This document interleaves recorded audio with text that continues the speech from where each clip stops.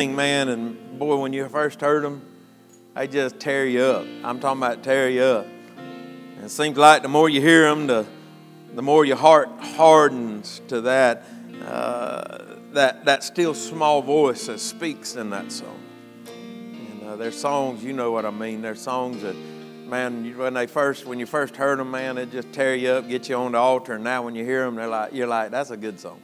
That's a good song. That one's still one of them that just tears me up every time I hear it. And I like to listen to it on the way to church. And I sure am thankful that He's enough. And we fight for our independence. We do that from an early age. You're born and it's a struggle for independence. As a teenager, as a teenage girl, you want to be free from what mama tells you to do. Come on, I need somebody to help me. And you ladies know what it's like to have a daughter in the house, and you two are like, gasoline or water and oil. I mean, gets to a point where it starts to be, all right, somebody got to go, and I bought the house. Can I get a witness? And it happened that way with me and Dalton, all right? So men, we understand it, right? And I remember coming home one morning, and I walked into the house, and it was about 10:30. And I walked into the house, and there was Dalton sitting in my recliner watching my TV in his underwear. Is everybody all right? He was about 17, 18 years old. I said, hey, look here. You going in the military, you going to college, or you moving out? I don't care which one you do, but that's your three choices. And somebody say amen. Amen. All right? And Mama's like, no, don't you let that boy go. I said, somebody's got to go. There's too much testosterone in the house. Amen. You ladies experience the same thing with the females. Michelle says, all right, me and KK's fighting too much. KK's got to go. And then Dad steps in and is like, no, KK can stay as long as she wants. But Zachary, you might be out by the time you're 15, right? And so anyhow, we all understand that. But what I'm getting at is we all fight for our independence. And we gained that independence at an early age, 17, 18 years old. I moved out of the house when I was 17. We gained that independence, all right? But what it makes us is it makes us independent from anything. And what I mean by that is once we've experienced that independence, we don't want to go back to being under the rule or under the direction or guidance of somebody else. Amen. All right? This includes God. I'm going to say that again because I had like 3 people to go, that's right. This includes God. Amen. We want the ticket to get into heaven. Right. We want the assurity that we're not going to hell. But we don't want the Lord that goes with that. Amen. The one that guides and directs. The one that leads us in the path of righteousness. That God, we don't want Him. Amen. Come on. Amen. It's a struggle to trust Him.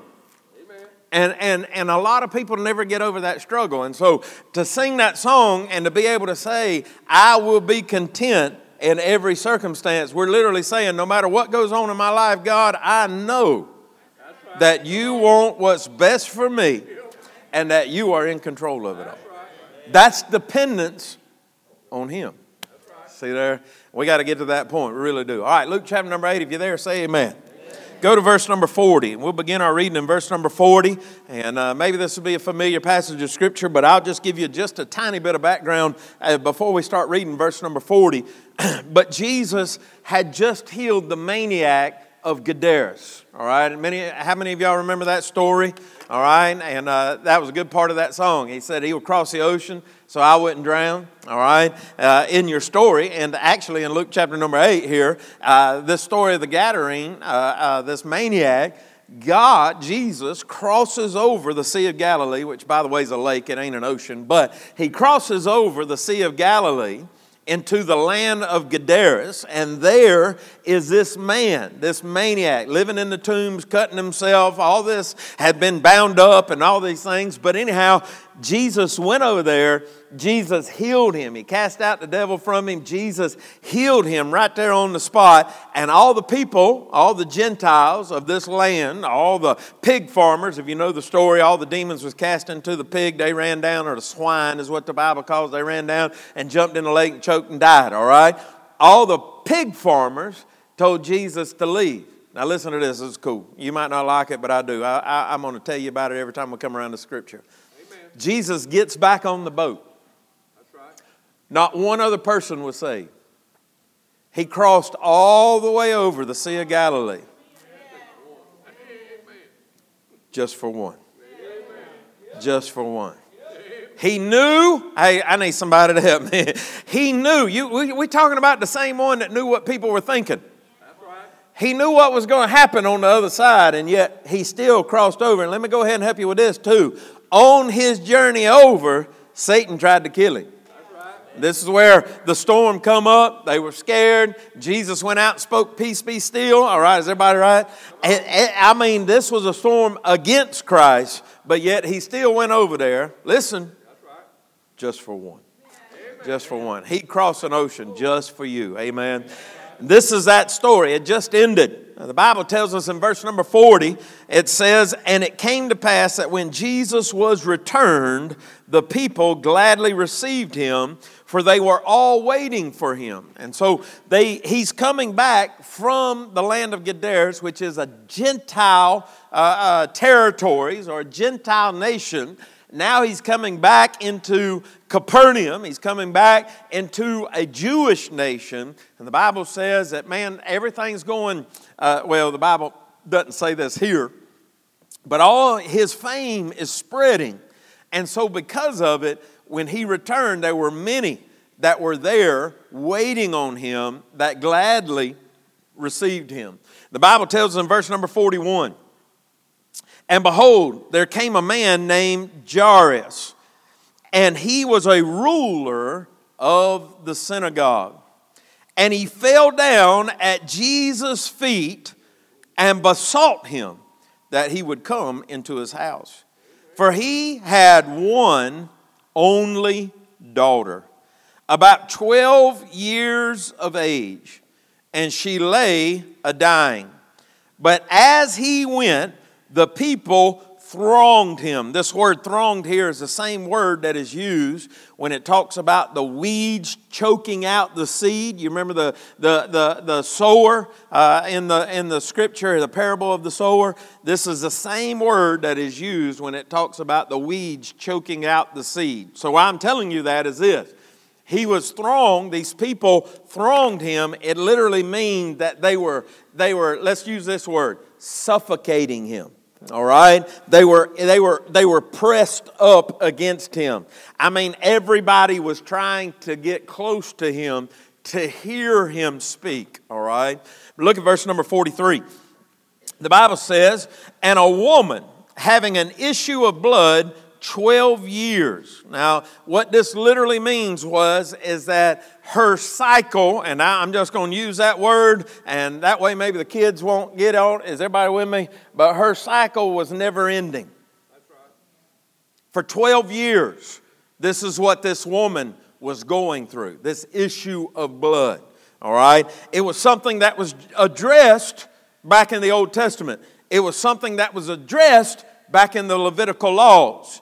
But this is what's going on with this woman. For 12 years, all right, the flow had not stopped. The issue of blood had not stopped. Now, say, preacher, why are you doing that? Why are you being graphic about it? I'm not being graphic about it. I just want you to understand what kind of shape she was in. Amen. Because when you read the Bible and you see an issue of blood, you're like, yeah. But when you understand for 12 years nonstop and back 2,000 years ago, this was an issue. This was a big issue. All right? And here's what the Bible says. She had spent all her living upon physicians.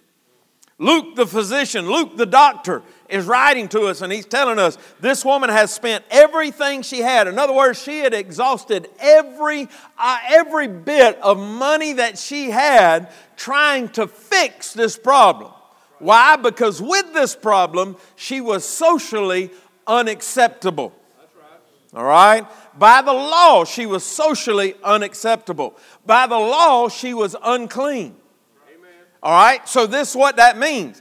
Anything that she touched became unclean. Any person that she touched became unclean. Any person that bumped into her became unclean.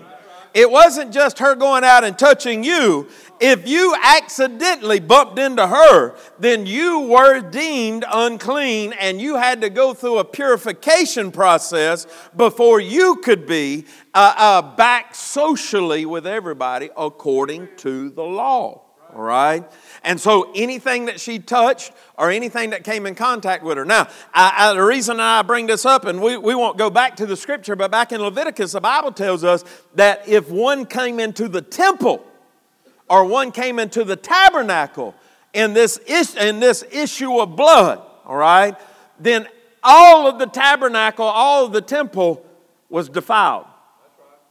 And so there wasn't even, does everybody understand what I'm saying right here? She couldn't even go to worship. Amen. She wasn't accepted socially. In other words, she couldn't be around other individuals, and she could not go to God. I need somebody to help me. Y'all act like y'all don't understand what I'm saying. This woman had nobody. She's completely isolated. She can't have a friend. She ain't got no kids around. She ain't got no husband around. She ain't got nobody that she can do anything with. And to top all of that off, she can't even come and worship God. She can't even, because they didn't get to enjoy the same type of worship that you and I do. Amen. And so her worship would have been in the temple. She couldn't even offer for her own sins. Oh, I mean, this woman was in bad shape. The Bible says that neither could be healed of any. She went to all these doctors, spent everything she had, and she could not be healed of any. Look at verse number 44. The Bible tells this. She came behind him, this same woman, and touched the border of his garment, and immediately her issue of blood staunched. In other words, it quit. Is everybody all right? As soon as she touched him, it quit. Now this is pretty cool because the best I can understand, when the border of his garment right here was a tassel that was attached to his clothing, and basically from what I've read, some of the study I've done, it would have been at below his knee, possibly closer to his feet. So for this woman to touch him, she had to get down. Is everybody all right? Now, and this makes sense because had she been in the crowd, somebody would have identified her. Somebody would have started hollering out unclean, and she would have been in a lot of trouble for what she was doing. I'm going to get to all that. I'm probably preaching too much right now, just talking about it. But anyhow, this is where she was. Immediately, as soon as she touched the border of his garment, she was healed. The Bible says in verse number 45, and Jesus said, "Who touched me?" And when all denied, Peter and they that were with him said, "Master, the multitude throng thee and press thee." In other words, we're being suffocated. We're being pressed in. And you going to ask us, who touched you? Simon Peter had a way with words. Can I get a witness right here? This is what Simon Peter said. "Everybody touching you, man. What are you talking about? Everybody touching me." If I'd have been in the crowd, I'd be like, "I need some space." Right? Simon Peter didn't hold back. He was the one that he'd stick his foot in his mouth in a heartbeat, right? He just turned to Jesus and said, "Are you serious right now?" Yep. Right? This is Lake Parkian language. "Are you serious?"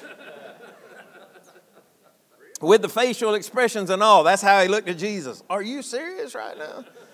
Verse number 46, the Bible says, and Jesus said, "Somebody hath touched me, for I perceive that virtue is gone out of me."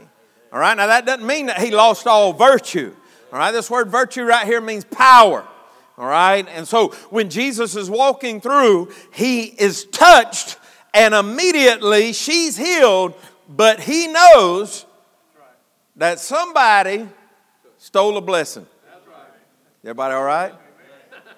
Somebody stole a blessing. All right, now we'll get back to this. Go to the next verse, Miss Michelle. "And when the woman saw that she was not hid, she came trembling." So nobody was going to admit to it. And I better not bet in church from the pulpit. But anyhow, it's not a real bet, so it's okay. Is everybody all right? But I imagine, how about that word? I imagine that she got what she needed and was headed out. That's right. And she just assumed nobody seen her. Nobody know that she was even there, she'd celebrate at the house. So the Bible says when Jesus stopped the whole crowd and did this, it wasn't for, listen, Jesus could have went on. Having healed her, and nobody would have been the wiser to it. He could have went on knowing what had happened, her knowing what had happened, and they could have went on, nobody the wiser to it. But Jesus stopped. He said, who touched me? Because there was something he's teaching us here. So the Bible says she came trembling and falling down before him. That's the second person that's come and fell down at his feet. And she declared unto him before all the people for what cause she had touched him. Does everybody get that? This is a woman that was hiding what was going on. This is a woman that was coming just to touch the border of his garment. This is a woman that wouldn't want anybody to know what had gone on. But now all of a sudden, Jesus puts her on the spot. He says, what have you done? You touched me. She comes trembling, falls down on her feet, or falls down on her knees. And from her knees, she tells the whole world that she had an issue of blood for 12 years, had exhausted all of her living on the doctors, and she touched the border of his garment, and she was healed. That's what the Bible says. She said it, she declared unto him, you get me? Before all the people what had gone on. Can you imagine? We sit there and we read right through this very quickly, but could you imagine what it did for all the people that were around Jesus? Can you imagine what it did for Jairus, who had Jesus and was taking him to his house because his little girl was about to die? And now Jairus, whatever you want to call him, now he's sitting there and he knows that he knows that the power of God is not limited to anything. She touched the hem of his garment. The Bible says, and how she was healed immediately. Verse number 48. And he said unto her, daughter, be of good comfort. Thy faith hath made thee whole. Go in peace. I'm preaching way too much right here, but this is the only person in Scripture that Jesus calls daughter. That's right. Come on, man.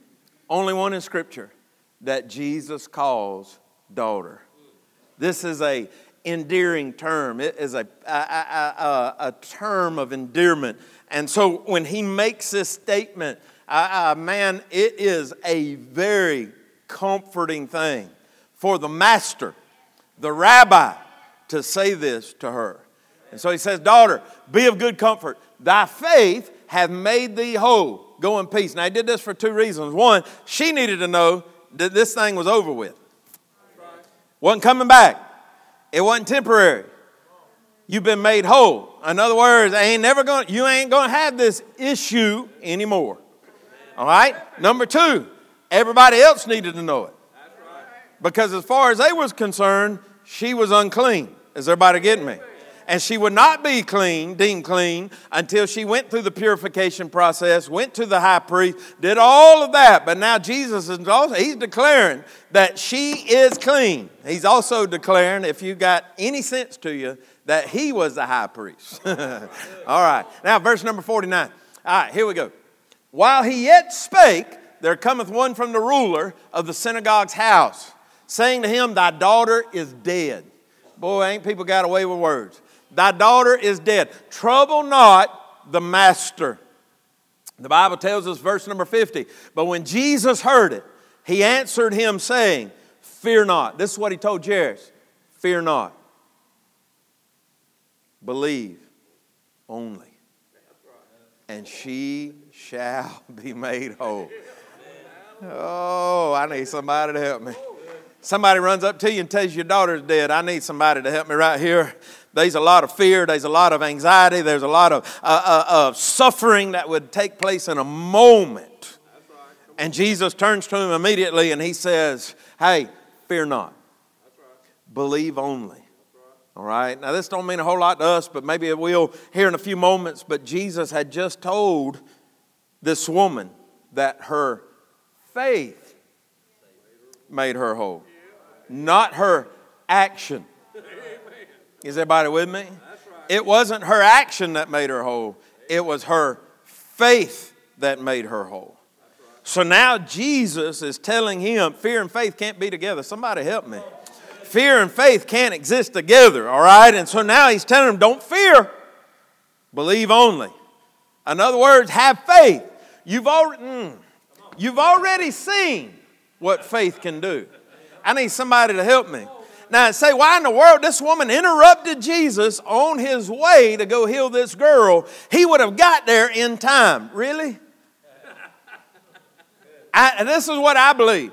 I believe that little girl was going to die before Jesus ever got there.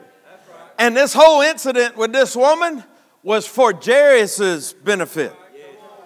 Jesus wasn't going to get to the house before this little girl died. And if he didn't get to the house before, this is what Jairus asked of him, come to my house. In other words, Jairus put him in a box and said, you can heal my daughter, and I know you can heal my daughter, but you got to come to the house to do it. But Jesus couldn't get to the house. And Jesus showed him, Jesus could have got to the house, but in the time frame, Jesus wouldn't have got to the house. And now this woman being healed of her issue of blood, by her faith, Jesus uses as a teaching point to Jairus, hey, don't worry about what you hear. Fear not, believe only. In other words, the same faith that this daughter had, you need to have for your daughter. Everybody with me? Verse number 51, I'll read to the end of the chapter, and it pretty much explained itself. And when he came into the house, he suffered no man to go in, save Peter and James and John, and the father and the mother of the maiden. And all wept and bewailed her. But he said, weep not, she is not dead, but sleepeth. All right? And so I will say this, they hired professional mourners to come in and weep for the dead. And so this is what was going on in this house, and this is why we have the next verse when he told them that she's not dead, she's just sleeping, all right? He was fixing to perform a miracle, and he didn't want the word to get out. We'll see that in a few moments. He wasn't lying because she was sleeping. As far as we know, how many of you remember Wednesday night service? The word sleep in the Bible means dead in many instances, all right? And so he says, the Bible says, and they laughed him to scorn, knowing that she was dead. Now look at the next verse. And he put them all out. Everybody all right? I love the nurturing and loving Jesus. But every now and then, Jesus lets me know that it's all right to say, get out.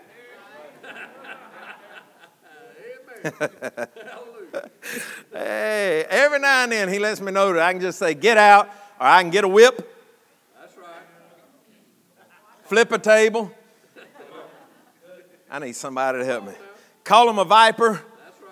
And then beat him out the door. All right, anyhow, that's Jesus, so I can't do that. All right, but now he put them all out and took her by the hand and called, saying, Maid, arise. And the Bible says, and her spirit came again, and she arose straightway, and he commanded to give her meat, and her parents were astonished. But look here, but he charged them that they should tell no man what was done. Amen. He didn't want anybody to know that he had performed this particular miracle. As we look at this passage of Scripture, I wrote down, and I've preached and used some of this before as far as what I'm fixing to say. But I titled this, It Takes More Than Casual Contact. Amen. It takes more than casual contact. I've used that in a sermon before, but I wanted to revisit it. Because the truth is that many people throng to the church. Many people come to the church. But people, just because we're at the church, don't mean that we get what we need from Jesus. Is everybody with me? There was a lot of people in that crowd. The Bible says they were many, Brother Johnny, and the Bible says they thronged about him. In other words, they were, as I've already said, suffocating him. They were pressing in on him. And they were touching him. They were coming into contact with him, but yet they weren't having their needs met. Right? In other words, they didn't have a life-changing experience. Now you say, preacher, it just wasn't recorded what their life-changing experience is. But the truth is, let's just be honest, there were many people that came in contact with Jesus throughout the Scriptures that left Jesus, all right, without being affected. I think of the rich young ruler who left out being sad. Jesus didn't go after him. I think of John chapter number 6, when all the disciples left him at the words of Jesus, this hard saying. So there are people that have come in contact with him and yet not get what they need. Is everybody with me? You may be sitting in here this morning, and man, the singing got good, and man, you were looking there, and I don't know, maybe you just sat there and said, I ain't feeling nothing. Why is everybody standing up? Or why are people standing up?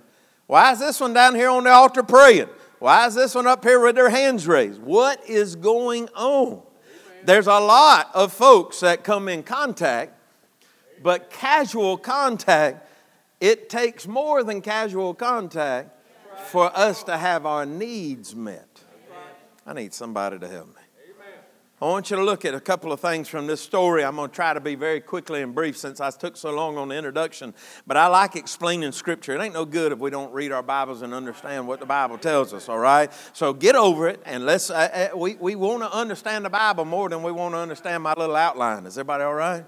And so as we look at this morning, I want you to notice 4 things that I've noticed in this passage of Scripture. A lot of these things may sound familiar to you as we go over them because I've given them to you during the introduction. But listen carefully, all right? I want you to notice, first off, their desperation, all right, on both parties. You have a man whose daughter is about to die.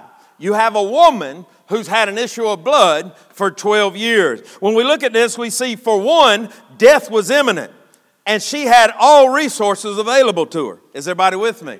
The Bible tells us this was a ruler of the synagogue.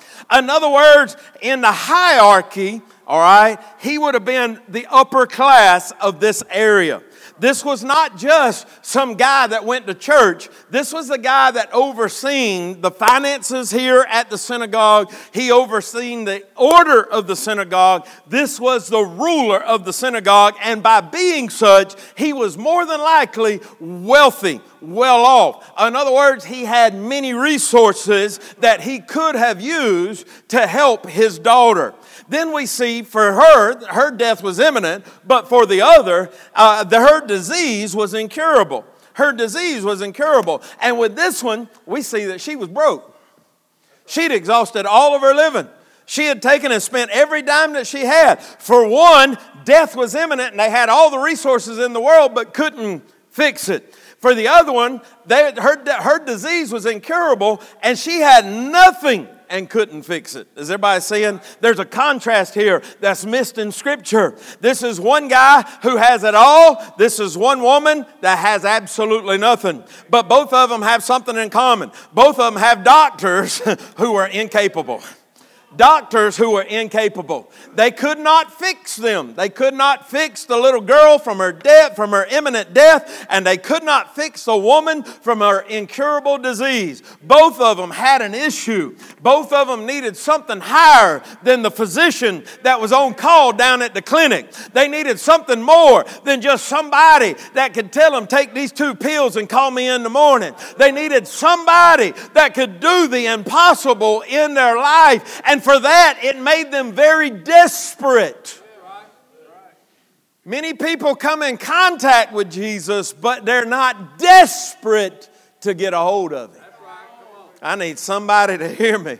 There's many people that'll show up on a Sunday morning. There's many folks that'll go to churches all around our community, and they will attend a church, and they may, by chance, come in contact with Him, but they're not desperate enough. I need somebody to help me. You say, preacher, I ain't got no incurable disease. Preacher, I ain't got no death that's imminent. Preacher, I don't need God at this time. Better be careful. Better be careful with that kind of mentality. Because the truth is that all of us need God. The truth is that no matter how good your life is, it can change in a moment. And I wouldn't be the one that challenged God with the I don't need you statement. I'm just going to throw that out there. I wouldn't be that one. Matter of fact, I would work on getting my heart to a place where I had to have God every time I come to church. Because if we could ever get into that spot where we had to have God when we come to church, our church worship would change. They were desperate. They were desperate. Let me ask you this. Are you desperate? You've been telling everybody to pray for this and pray for that and pray for this, but when was the last time that you crawled through the crowd? When was the last time that you just tried to get to his feet just to touch the hem of his... Oh, preacher, that's above me now, preacher. I ain't doing all of that. Well, you ain't desperate enough. It might take you on a deathbed before you decide you want to come to Jesus. It might take you in a bad situation before you decide, I can't go anymore without him. They were desperate. And this woman, I need you to hear me, this woman crawled through a crowd. I mean, she risked death just to touch his garment. Just to touch his garment. She didn't need him to proclaim anything over her. She didn't need him to wave her hands over him like, remember Naaman needed, he wanted Elisha to come out and wave his hands over them. He didn't need all that. She didn't need all that. All she needed was a faith to believe that if she contacted him, if she got a hold of him, he could heal her. So we see the desperation, but I notice the disparity, and I've already gone over some of this, but for one, they were upper class. For the other, she was unclean. She was unclean. For the one, upper class meant he had all the resources. For the other one, being unclean, it means that she was unable to worship. She was unable to walk freely. In other words, God doesn't care what your social status is. If you're in this building and you got plenty of money, you still need Jesus. Are y'all getting the contrast that Jesus given us right here? We'll miss it if we just read the story as it is and just not even dive into it. But if we dive into it, then you realize that Jesus is showing us it doesn't matter how rich you are. I'm going to go over to this side because y'all ain't wanting it yet. I'll be back, all right? It doesn't matter how rich you are, and it doesn't matter how poor you are. All right, now I got to go back over there just to make sure they got it, all right? In the middle, y'all need to get something. I don't know what it is, but anyhow, it doesn't matter how rich you are or how poor you are. You understand? Jesus is teaching us something here. There's a disparity that's going on here that many people miss. There's a difference that's going on here that many people miss. In other words, what God is saying, it does not matter what your social status is. If you come to God in faith, God will do a work in your life. I need somebody to help me. For somebody that ain't got money to give. For somebody that just can't write a check or do whatever they want. That's an encouraging thing to know that the same God that saves the rich man can save the poor man. Yeah, the disparity. But I want you to notice number 3. I'm moving along quickly. I see their desperation. I see their disparity, but I see their dereliction. Oh, this is good. Don't miss this. Because as him being the ruler of the synagogue, he was risking a lot coming to Jesus. Amen. Y'all ain't getting it. Y'all ain't getting it. He was risking a lot to come to Jesus. This wasn't just some guy that was at the bars the night before. This wasn't just some guy that hang out and he was had a rough life and man, you could tell he really needed Jesus. Amen. This was a religious leader. Amen. Who is now putting his faith in Christ. This is a man that stood up to the congregation and said, what does the law say? We must follow the law. I need somebody to help me. What does the law say? We must follow the law. We must follow the law. We must work for our salvation. We must work to obtain eternal life. Amen. But yet when he was in desperation, Amen. He left everything he knew, everything he was teaching, and he said, hey man, I've seen or I have heard what he can do. And he's better. Oh, I need somebody to help me. He's better than what I'm teaching the crowd. See, we miss that. We miss that. This was a ruler of the synagogue. This wasn't an attendee of the synagogue.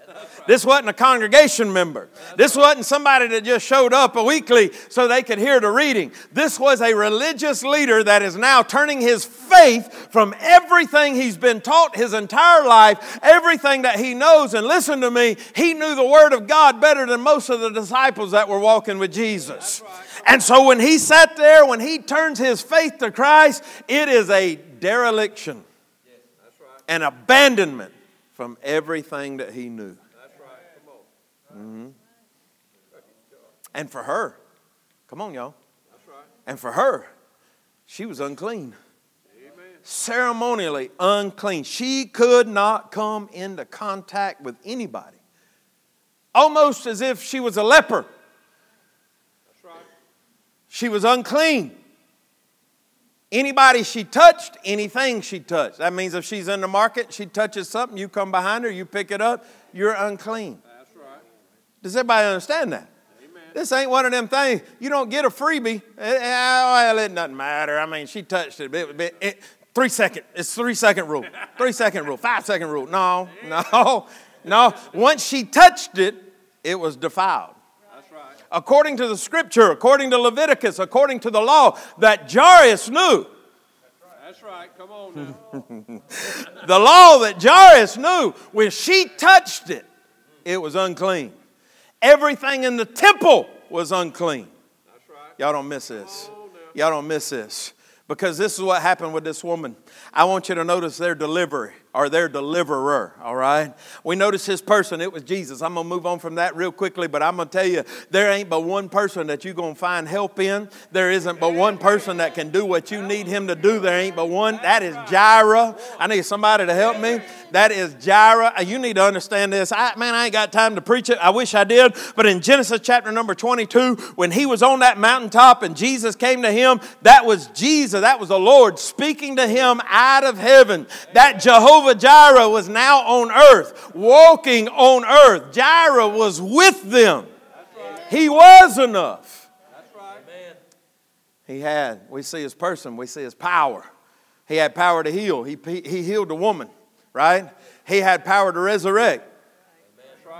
She was dead. And now she had life. I don't know if somebody's getting any help right now, but this is helping me, all right, because there was a time where I had a disease that was incurable. The Bible says, for all have sinned to come short of the glory of God. The Bible says, wherefore as by one man sin entered into the world, and death by sin. And so death passed upon all men, for that all have sinned. The Bible tells us there is none righteous, no, not one. That means there is nobody that is right with God. That's right. Come on. A disease. It was incurable. Is everybody with me? It was incurable. I couldn't work my way. The law would not allow it. The law would not allow me to work my way into heaven. Amen. Everybody good? Good. This is the power. I need a resurrection. Amen. Oh, I need somebody to help me. Oh, I wasn't dead physically, but I was spiritually. Is everybody all right? For the wages of sin is death, but the gift of God is eternal life through Jesus Christ our Lord. Paul said it like this: ye who were dead in your sins and in your trespasses hath he quickened. That means made alive. There's already a resurrection that's taking place. All right? Spiritually, there's a resurrection that's taking place if you're saved in here. So we see his power to heal, his power to resurrect, but his power to transform. Man, I just thought this was good. I'm going to share it with you. The Bible says in Leviticus that if she goes into the temple, she defiles the entire temple. That's right. When she touches somebody, she defiles them. The Bible tells us that this temple, a matter of fact, in Leviticus, when it talks about this temple, it calls it the place where God dwells. Jesus was in this temple. I need somebody to help me. I ain't talking about my temple. I'm talking about his bodily temple. Matter of fact, you'll remember he told them, he said, destroy this temple. And in 3 days, I'll build it again. And they were like, you crazy, man. It took 40 years to build that temple because they thought he was talking about Solomon's temple. That's right. Come on now. He was talking about his temple. That's right. And 3 days later, I need somebody to help me. He stepped out of the grave. He built it again. That's right. And it was a better temple than the first one. Because the Bible says that it could walk through walls. It just appeared. I need somebody to help me. The Bible says that it still had all the holes in it. And he said, handle me and see. That's right. A glorified body, a glorified temple. Is everybody all right? For this Bible, for this woman in the Old Testament, for her to go into the temple, for her to come in contact with the temple, for her to come in contact with anybody else, they were made unclean. But Jesus shows us his power. Because when she touched his temple, he didn't become defiled. She became clean. I need somebody to help me. Woo! When I got a hold of him, he didn't become sin. I just became clean. I need somebody to help me. This is the kind of power that we're talking about. She had the faith to touch him, but it didn't change who he was. It changed who she was. Oh. And his purpose, this deliverer's purpose, is to do the same for you. That's right. Come on. His purpose is to do the same for you. There's somebody in here, you've been praying about something for a year, 2 years, 3 years, 4 years. Do I need to go on? Amen. You get the point. You've asked everybody else to pray about it. But every Sunday, I don't care what you think. Everybody ready? I'm finna say something. I don't care what you think about it. Every Sunday, Jireh, Jesus, shows up right here. That's right. Come on. Yep. He's here. Some point during the service, he slips in the back door and he starts walking. Oh, I need somebody to help me. He starts walking. You felt it. I need somebody to help me. You might even, if it wasn't so loud in here, you probably hear his sandals when they come. He just comes by. Oh, I need somebody to help me. He just comes by. In the middle of your mess, in the middle of your anxiety and your fears, he just comes by. Just slowly. Taps you on the shoulder. Puts his arm around you. Lets you know it's going to be all right. God is moving. But the problem is that so many of us are content to just stay in our seat. Is everybody with me? If we really wanted God, come on, y'all, help me. If we really wanted God, I wonder if we wouldn't. He's here. I wonder if we wouldn't. Oh, that woman, she had to get to him. He was the only one. He was the only one that could fix her.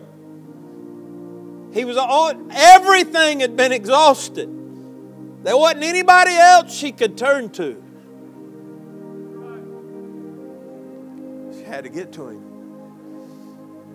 And we're suffering and going through life wondering, why ain't God doing anything for me? But yet when God comes moving through our services, we just sit there and watch. Sit there and are entertained by how everybody else is acting. Jairus said, I don't care who sees me. Jesus, I need you to come to my house. I need somebody to help me. We need a Jairus in this building that say, God, I don't care who sees me. I don't care if they want to make fun of me or not, but Jesus, you got to come to the house with me. We need somebody like that woman that says, I can't get to you. I know there's a lot of other needs in the building, and I know there's a lot of other things that you could do, but God, I need you today. That's right. Knowing this, God has the power. Say, preacher, I've come to him before. Preacher, I've come to him before. I've come to him over and over again, and he didn't do anything for me. be careful. I'd be careful saying God ain't done anything for you. God heals differently. God works differently. For one, He says, open your eyes and you can see. For one, He says, speak. For one, He tells them to go. He spits in the clay and rubs it in their eyes and says, go wash in the pool. Amen. Seems kind of odd, a blind man trying to get to the water. Can I get a witness? When Jesus had already said to one, you can see. Sometimes at stages, remember the man comes back and he says, Jesus said, tell me, can you see? And he says, I see all men as trees. Jesus touched him again. I need somebody to help me. Maybe what you need this morning is Him to touch you again. That's right. Maybe you've gotten back to depending on yourself. Maybe God didn't do it on your timeline and under your expectations, so now you think He ain't got the power to do it. But He's walking in here this morning. And He wants to do something in your life. Heads bowed with me.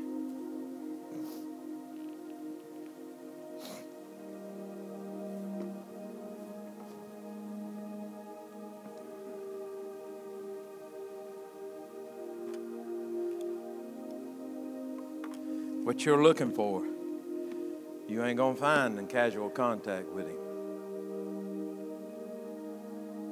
There'll be many that'll bump into Him this morning. That'll leave out of here the same way they walked in. Not understanding they missed an opportunity. Not understanding that He was close. He was near. Nobody looking around this morning, I want to ask you a question. If you were to die right this moment,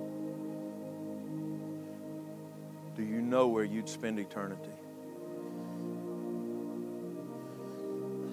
If you be honest with this preacher, be honest with the Lord this morning. God already knows it. Remember, He knew she touched him before she told anybody. He already knows. You're not surprising Him. But I wonder if you'd be honest with this preacher this morning. Say, preacher, if I died at this moment, I do not know that I'd go to heaven. Did you hear me? I said no. I do not know that I'd go to heaven. If that's you in this building this morning, I want you to lift your hand up just high enough for me to see it. I won't embarrass you. But I want to know how to end the service. Does anybody raise a hand and say, preacher, I don't know? Thank you. You can put your hand down. Does anybody else?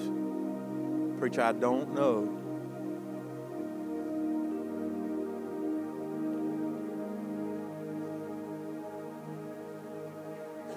Nobody's looking around. Please help me with this. If you raise your hand, I'm going to do something different. I don't mean to embarrass you. And so I'm doing this with nobody looking around. But I want you to know this. The day that I got saved, September 28, 1997, preacher asked the same question. And I had to lose my identity. I had to lose my faith in myself. And I had to turn my faith to Him. This is what I'm asking you to do this morning. If you raise your hand and say, preacher, I don't know that I'm saved. I don't know that I'd go to heaven if I died at this moment. I want you to get up out of your seat and come right down to the front. Nobody's looking around. I'm standing right down here on the floor. Hallelujah.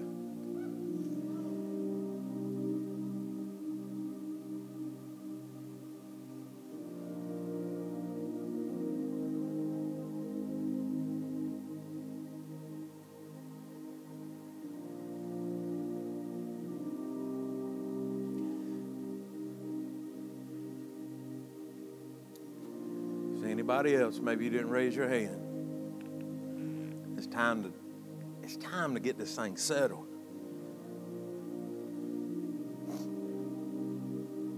act as though we can wait until next week or next month. We act as if God's on our timetable. But the truth is, life could end for any of us today. That's right. Come on. I was down in Florida early this morning. I was coming back on the interstate.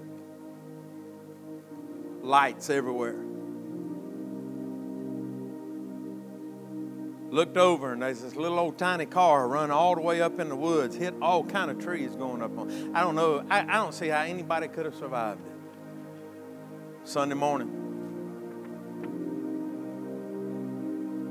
I guarantee you they didn't wake up this morning thinking, this was my last day. That's right.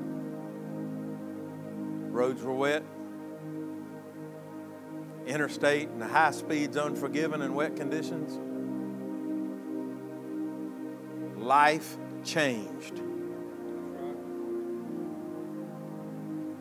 Your life can change in this building this morning. For the better. Why don't you come?